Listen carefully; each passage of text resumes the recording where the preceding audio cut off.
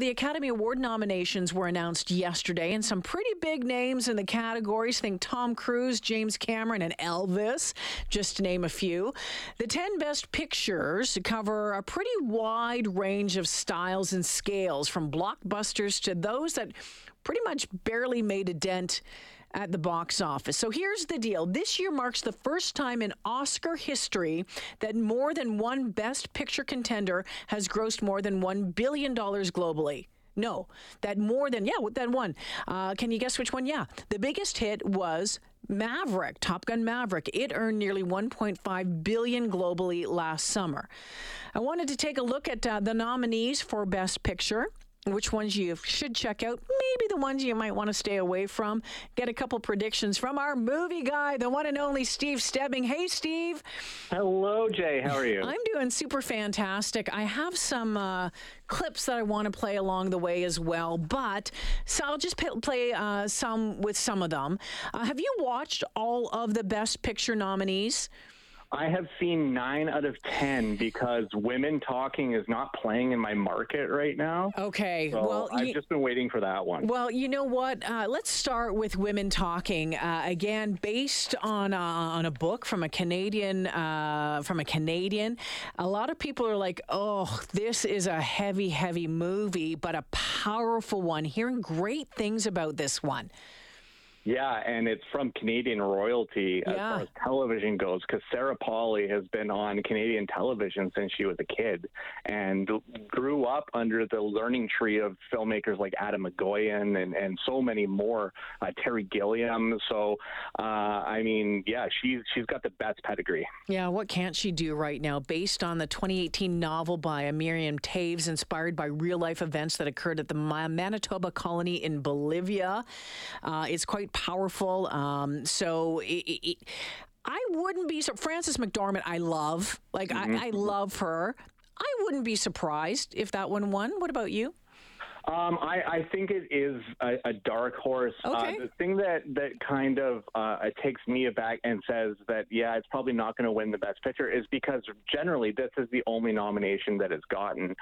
There's no screenwriting one. There's no, sadly, there's no director nomination for Sarah Polley. There are no women directors in that category whatsoever, which is kind of an issue, seeing as you have incredible films like After Sun, this film, so many more done by women directors. So, maybe things got to change in that degree. Yeah, there's been a lot of talk about that. Okay, I hadn't heard about Triangle of Sadness until the Oscar nominations came out. Let's take a listen to this. The ship is going under. What the world needs now is love, sweet love. This is really bad.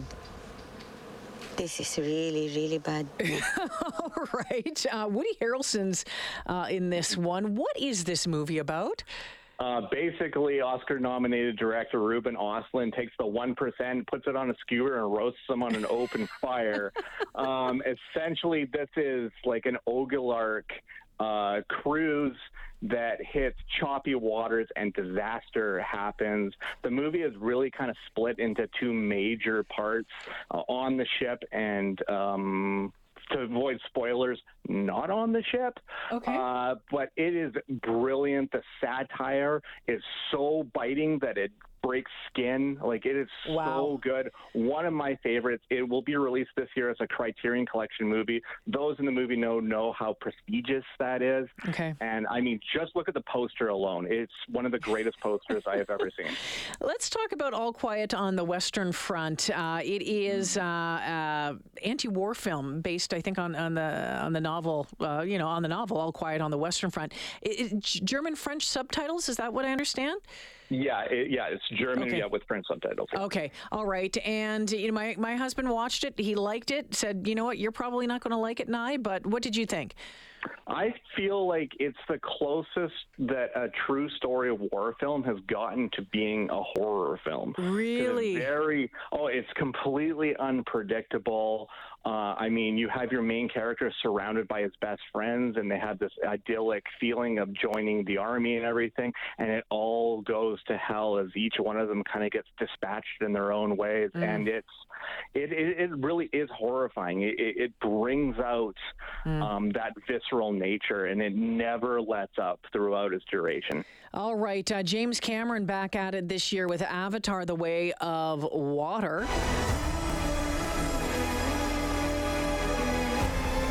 The way of water connects all things.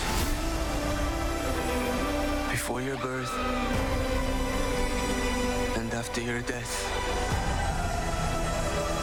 This is our home!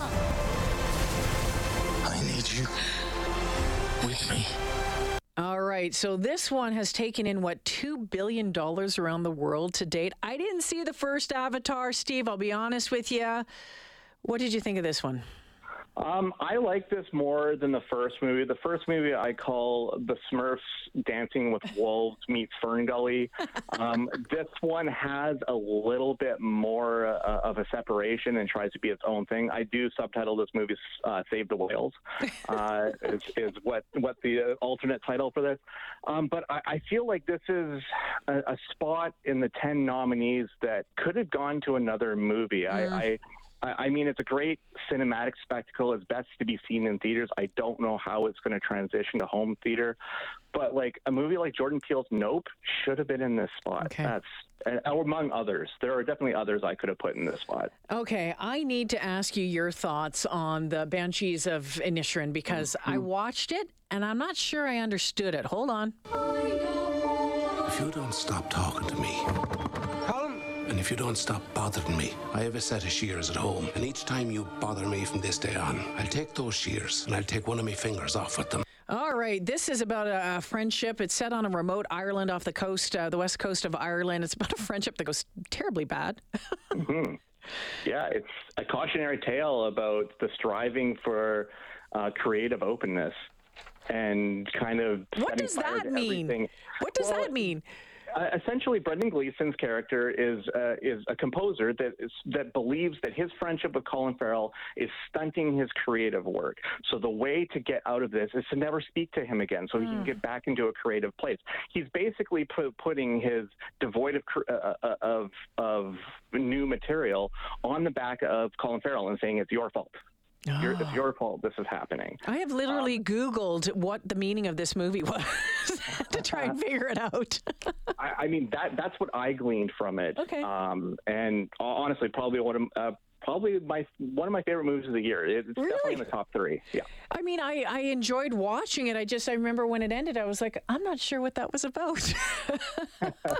Okay, hold the line, Steve. I need to check chopper traffic. I want to talk to you about Everything, Everywhere, All at Once. It's the most nominated with 11. A lot of talk about this. We'll get to that after we check the drive. Steve Stebbing joining me this afternoon. The Oscar noms came out yesterday. We're talking about the Best Picture nominees. And Everything, Everywhere, All at Once is the most nominated with 11 nods this year. It's taken in more than $100 million globally. This is what it sounds like, or at least part of it. He's waiting in the wings. The universe. He speaks of senseless things. Is so much bigger It is you and than you realize. Okay, Steve, 11 nominations. Is Everything, Everywhere, All at Once worthy of 11 nominations? I think so, and honestly, I'm kind of tickled that it has earned that many because this movie, it comes from a directing duo known as Daniels, Daniel Kwan and Daniel Scheinert, and usually their movies are just so weird. They made a movie called Swiss Army Man, which has Daniel Radcliffe as a farting, bloated, dead corpse, and they play to the weird stuff. So I was delighted when I saw this movie in theaters. It hit me emotionally. But now to see it has 11 nominations, including Best Director, including Best Screenplay, including Best Picture. There's 4 actors for this nominated in multiple categories. I mean, it's all coming to a huge point that maybe this is your best picture of the year because it is nominated in all the right categories. And if it wins everything leading up to it, you're talking editing, screenplay, director, but it wins all of those, it's a shoo-in to win Best Picture. Okay, interesting. So I think most people know about Elvis, the Baz Luhrmann show. It's taken in more than $100 million globally. It was good. It was entertaining. Top Gun Maverick to be in the Best Picture category at the Oscars. I mean, I love the Top Gun movies, but I'm just like, could this be one that maybe it's just that something else could have taken its place? I think that still goes to Avatar, okay. the placeholder. As far as Top Gun Maverick goes, and as far as where I think the Oscar voting is coming for on this one, is Top Gun Maverick is your immersive theater experience. All your sound is at a top tier. The character work's really good. I mean, Tom Cruise. I don't think he's not a best actor quality in it, but he does a really great job of leading this film, which had been in development for like 3 decades. So right? To finally get it going and to survive the pandemic, which it was geared to go right at the beginning as the pandemic hit. They held it back for like 2 years, and it still impressed people. So I think when it comes to modern cinema, Top Gun Maverick deserves it. Okay, all right. Hey, man, I watched the original Top Gun again the other night. I can watch that anytime. Okay, we're almost out of time here, Steve. So The Fabelmans, Steven Spielberg, kind of about his life? It's almost exactly about his life. Okay. Is it good? I thought it was brilliant. It's definitely a film for people that love film, love the inspiration of how people make film. And this one was just like a love letter to any cinephile out there. This one was for you. All right. And then I'm not sure how to say, is it just Tar? Tar? Yes. Tar. Okay. This one I wanted to see. I haven't seen yet. Tell us about it. Oh, boy. Well, Cate Blanchett really did a good job to earn her 8th Oscar nomination. Basically, Sylvia Tar, a world-renowned composer who was also the most toxic human being I've seen on screen in a long time. Really? Like, her ego is just massive. And there is a scene, because her character teaches at Juilliard, there is a scene of her tearing down a student. It's a one long take, and it is edge of your seat stuff as far as dialogue scene goes. It's incredible. Okay, so that's on that. You've given me goosebumps just talking about it. So I'm gonna have to gear up to watch that. Okay, so out of the nominees, is it going to be Everything Everywhere All at Once? Is that where you'd put your money? I'm going to put my money on that one. My secondary, my one that's just almost at the finish line there is Banshees of Inisherin. I think that could have a chance. All right, Steve, love this. We'll have to talk again after the Oscars. Okay. Sounds good. All right, talk to you. Thank you for this. Appreciate it. Thanks, Jay.